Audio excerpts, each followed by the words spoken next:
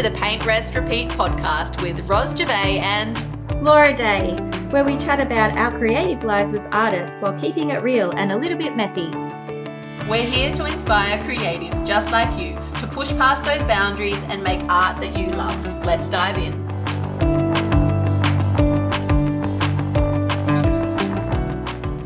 Hello, everybody. We have another episode this week of Paint, Rest, Repeat. It's not this week, is it? It's just this fortnight? Yeah, we've been doing it fortnightly for a whole year, over a year, Roz. Excellent. Yeah. Should lock that in. And this time we bring you the beautiful Eliza Ludwig from the Flow Society, and we're going to be chatting about how to price your art. And beyond just the numbers, we're going to be talking about mindset and all of that jazz as well. So hello, Eliza. Welcome. Hey, Roz. Hey, Laura. So good to be here. We are very excited that you said yes. It felt like a proposal, just saying. It did. I was so touched. I was like, woohoo. We've worked out that in the charts, we're rating it number 11. But if you look like a couple of days after, we're rating it number 56. So I don't know. Choose it. Let's go with 11 and you can just be happy that we're interviewing you. I love chatting, so it's all good. Excellent. So do you want to start maybe by telling people a little bit about what you do in your business? Because I know artists aren't your main people, but I'm sure you can support them as well. Yeah, actually, it's really interesting. When I first started the business, it was called something else at that stage.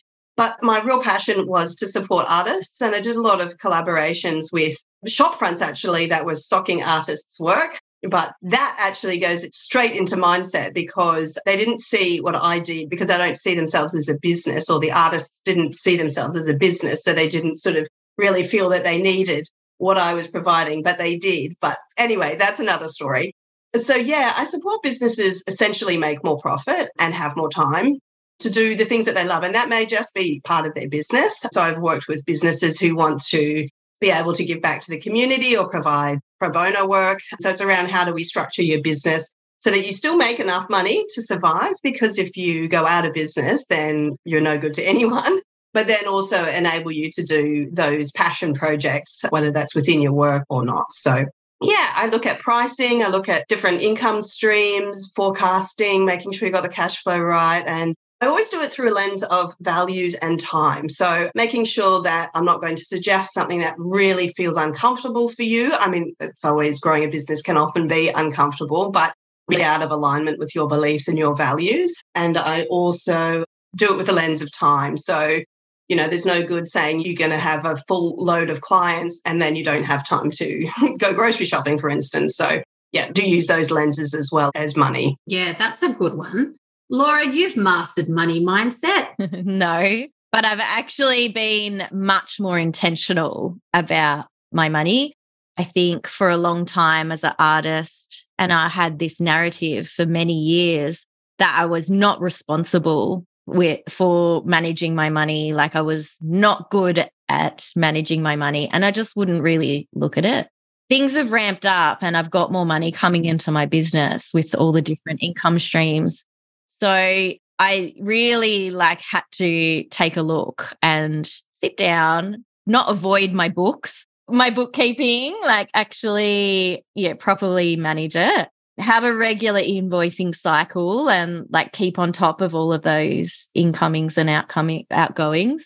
But then also I found reading Profit First. Have you read that book, Eliza, before? Yes, and I heard your interview with Sarah and I heard that you've been reading that book. So yeah, it sounds like you're really, really embracing it as well. That's great. Yeah, much more intentional around that concept and I feel much more empowered. I think there's a lot more work to do. There's always more work to do, isn't there? And I've looked into your website. I'm like, oh, I could use Eliza's services. There are heaps of gems on there, by the way. So as a listener or a viewer, go and check out Eliza's website, definitely. As you were saying that, update to when we did our last money-related podcast episode was that I've put the Profit First thing into action, but this last month I couldn't pay myself. I said to my mom, Mom, couldn't pay myself this fortnight. And she said, well, that's all right. You don't usually make money at all. You don't usually pay yourself a salary at all when you're just starting a small business. It's usually 3 years before your first paycheck. and said, profit first says otherwise. What do you think about that? Yeah, that's so interesting, isn't it? And that's, I suppose, going back to what Laura was saying before, it's sort of a belief that that's how it will be. And that's where I see a lot of my clients come in at 3-year mark and just sort of say, oh my gosh, I am so busy, I cannot keep up, but I don't have any money in my bank account. I can't pay myself. What on earth have I done wrong? And it's not that you've done anything wrong. It's just implementing those principles right from the start, you know? Well, it's very hard I'm not doing a woe is us sort of style thing, but it is hard for artists because most artists aren't business trained. They're not trained in managing finances even. So how are we meant to do it? It is genuinely challenging, I think, for a lot of artists. Yeah. Oh, no, I completely agree. I mean, I would say probably for most people, unless you actually really have done finance within a business, it's not something that, you know, when I was in corporate, I was supporting the marketing teams and the sales teams. And that just wasn't something that they really thought about. It was all about getting the income, getting the sale, seeing the sales uplift from their ads. It wasn't about, well, how much did the ad cost and how much discount did you give to the clients and things like that. So, yeah, it isn't. And I did see that there's the Barefoot Investor has released one for teens or something. And I thought, well, that's actually really, really good because I think it's really something that a real miss that people should be learning that earlier.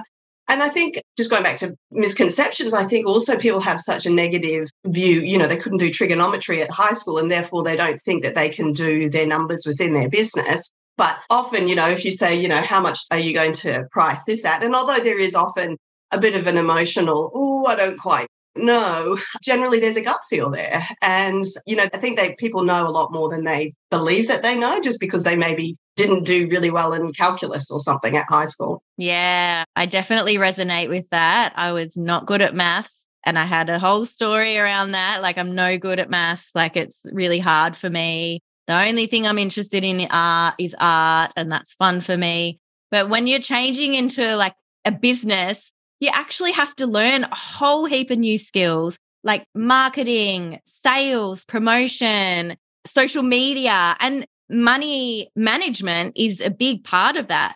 Because, you know, I bet every artist would be like, oh, I wish there was more money coming into my business. But really, like, you have to learn how to do these things and be more intentional. I think, you know, if you're talking about like manifestation and things like that, it's like where your energy goes, like that's where it flows. So yeah, being more aware of that is important.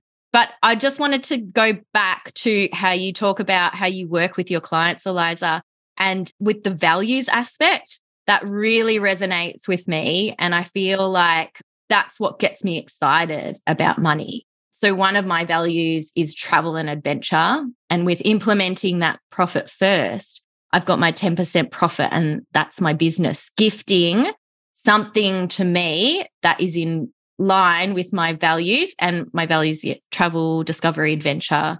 So it really excites me that my business and that 10% that can go to something really exciting for me. So I'm building something and then it's almost like I'm honoring that part of myself. I love that so much. I think that's also where people get hung up is this, you know, there's so much rhetoric around the 6-figure business and the 7-figure business. And like, that's great. And I'm not saying that you shouldn't be striving for that or that it's not achievable. But I think what gets lost there is, well, why? Why are you doing that?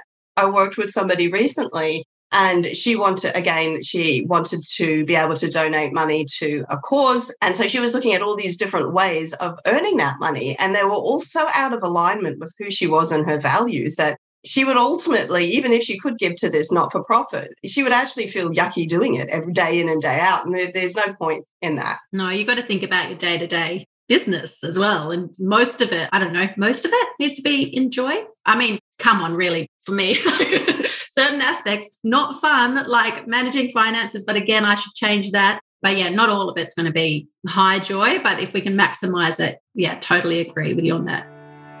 This podcast episode is sponsored by Laura's Creative Kickstart coaching sessions, designed for aspiring artists seeking motivation and support to turn their creative dreams into reality. Go to www.laurajaneday.com/workwithme to find out more.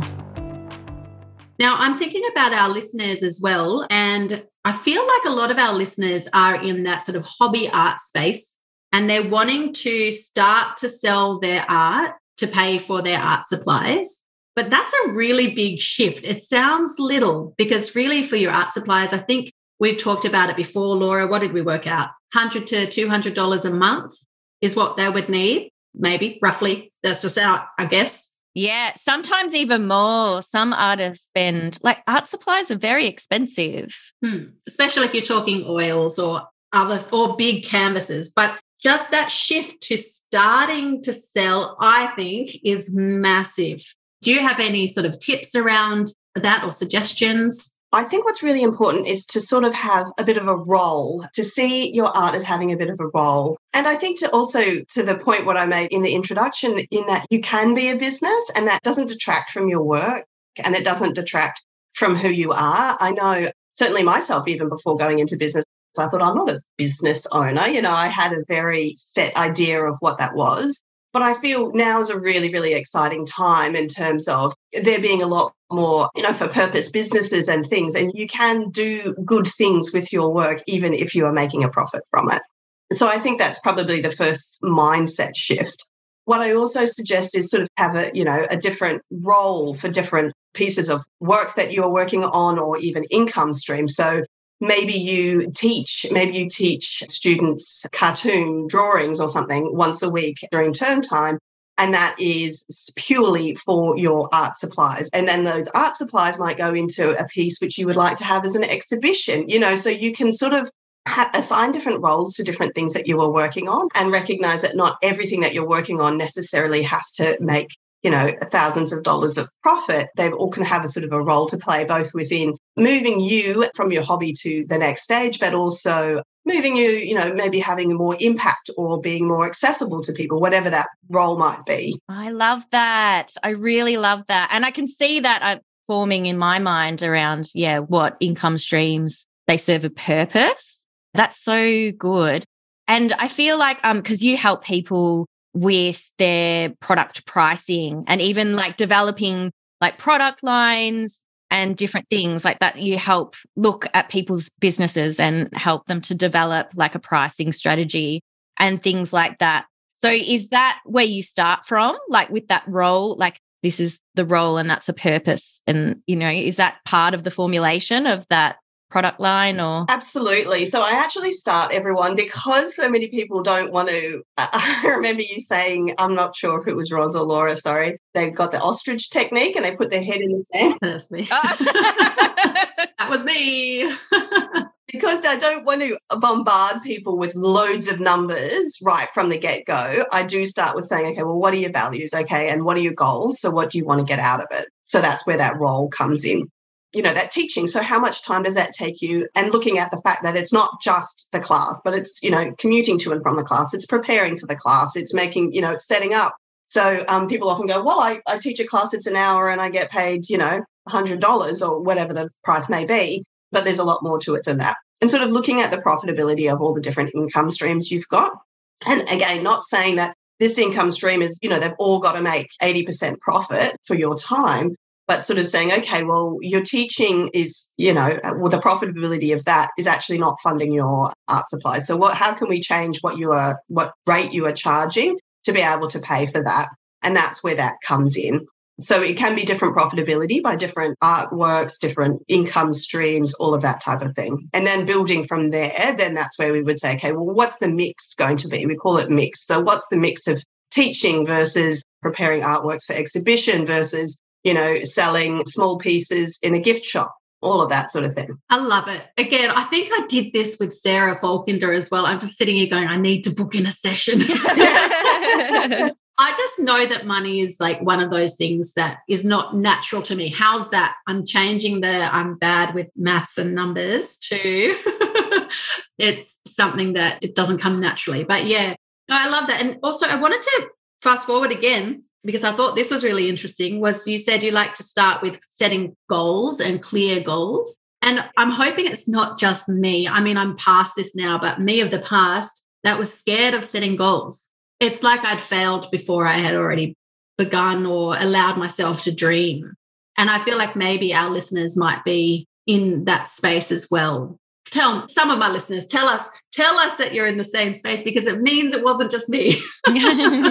Actually, that's so funny, because that's definitely one of the beliefs I've got in my mind is I never achieve my goals. And so I'm trying to rewire that at the same time.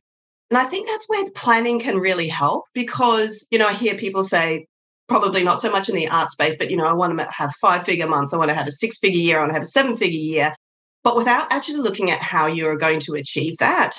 And then you get disappointed because you're not at $1 million. And it's like, well, actually, you only earned $10,000 last year. Like, that's not impossible, but that's pretty difficult.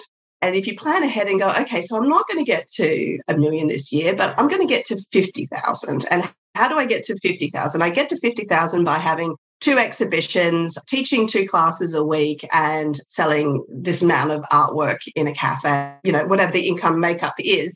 And then you can sort of feel better about that.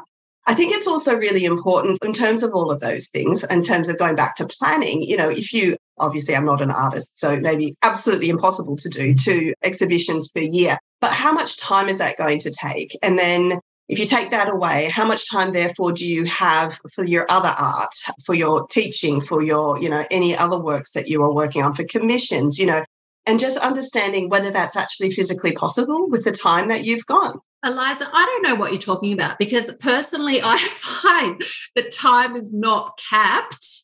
Yeah, Roz thinks there's an infinite amount of time available and feels every little gap. Last time I said something about the ostrich, but now I'm going to say something about the sardine can. Like, boom, boom, boom, boom, boom. Just line them up, line up the action tasks. Push them in. That's good. That's great. I wish I had that infinite amount of energy, but for someone like me, I've set my business up to operate part-time, and that is due to my energetic limitations and managing a health condition. And I feel like a lot of listeners would probably want to start at a part-time level because they've got other commitments in their life, they've got families, and they can't just jump right into this full-time career with all the, different aspects of running a professional arts practice. So if we are talking to those people that's going from $0 with money back to cover their art supplies expenses, or if they're wanting to jump up another level and make, between like $200 or $1,000 a month, like slowly make progress, what sort of tips would you have for like mindset if they struggle to put a price on their art? Like they got really those uncomfortable feelings. Yeah, okay. Yes, thank you for reminding me. Yeah. I think the first thing is just sort of going back to, it's okay to make money from your art. In fact, it's a gift. It's a real gift. This is maybe one of where I do not feel very creative. I find it very hard, but I really, really appreciate other people's art. So I think it's that mindset shift of it's okay and it doesn't make it dirty. And you can make a lot more impact if you are sharing your gifts with the world. And that's kind of what we're here for, actually, all of us, whatever our gifts may be.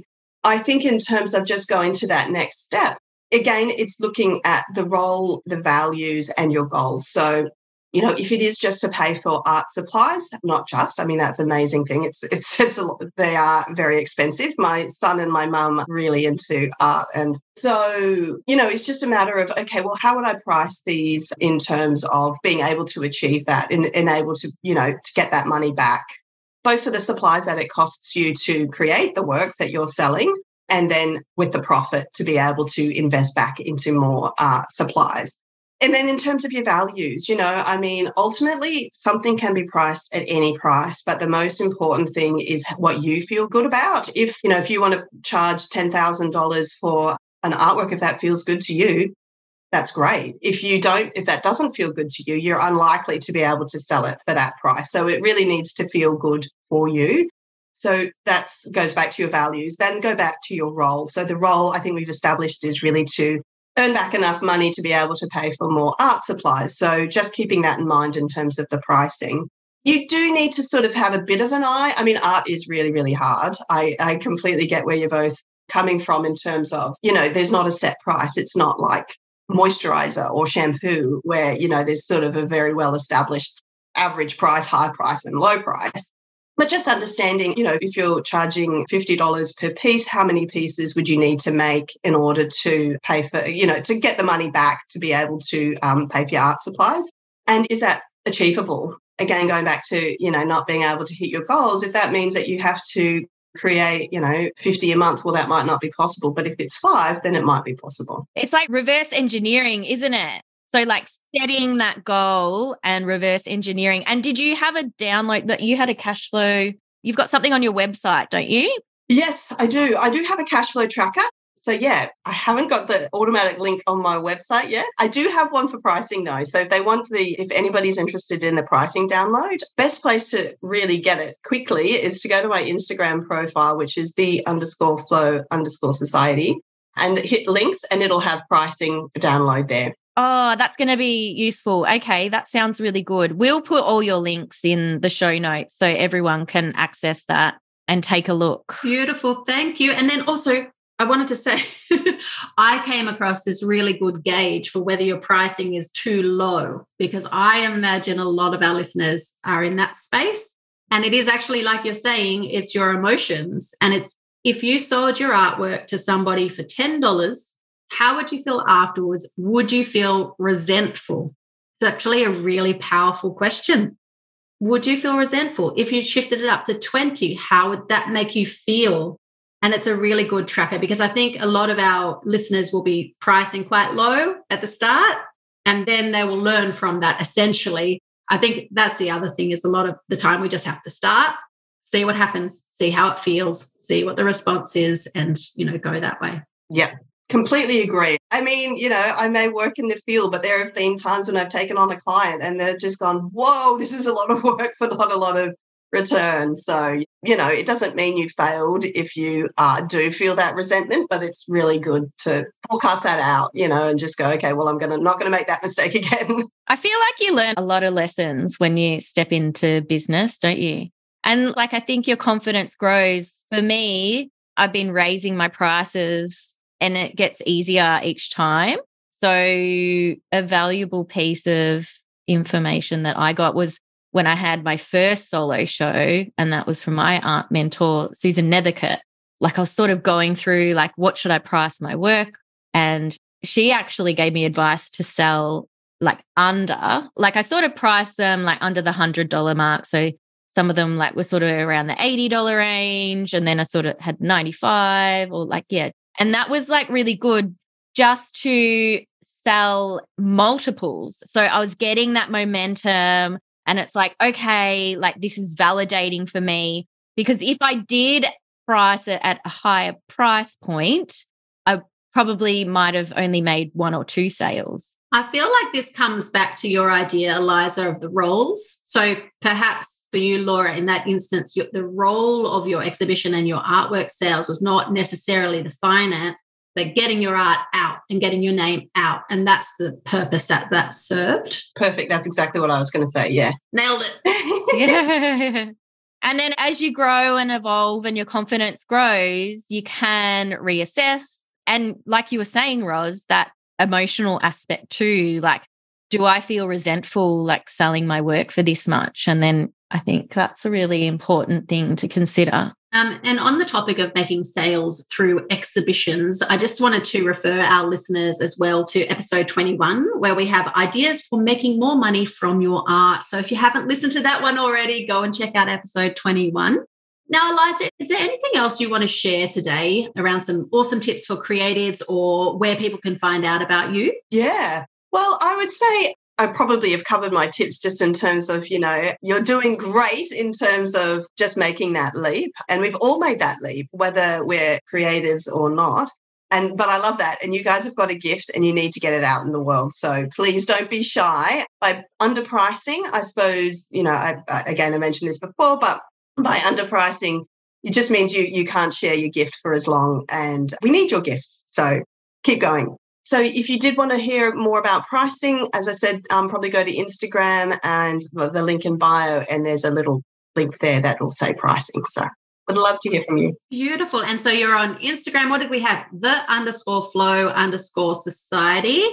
Yes, Instagram. Good. And do you have a website as well? You do. I know you do. What is your website? It's theflowsociety.com.au. Without the AU, you'll go to a board short brand, and obviously that's not me. That's a good name, actually, for a board short brand. I like it. Yeah. Awesome. And do you have anything exciting coming up? Anything new coming up or, Yes, I've created a couple of new offers actually. One is just to do your budget for you for the year ahead. So a cash flow budget, just in terms of knowing, how much is coming in or out. And so that's a new service. It's not on my website as yet. I'm getting that fixed. Websites are not my thing, but DM me and I can send you the link. And I'm also got a couple of new offers coming out in the new year around just sort of a pick your brain type session. And I actually hate that saying, so I need to think of a better name. Ask Me Anything is the other one. Ask Me Anything. Thank you. So I've got that coming out in the new year as well. So yeah, lots of fun stuff. And Christmas, of course. I mean, I love Christmas. So yeah. All going well. This should be released, I think, the day before Christmas. Is that right, Laura? 24th of December? Oh, okay. Yeah, you're probably more onto it than me, to be honest, Roz. Merry Christmas Eve, everyone. I'd need to refer to our Trello board. Oh, yes, I shouldn't have made it time-bound. Sorry, I shouldn't have said that. Oh, all good.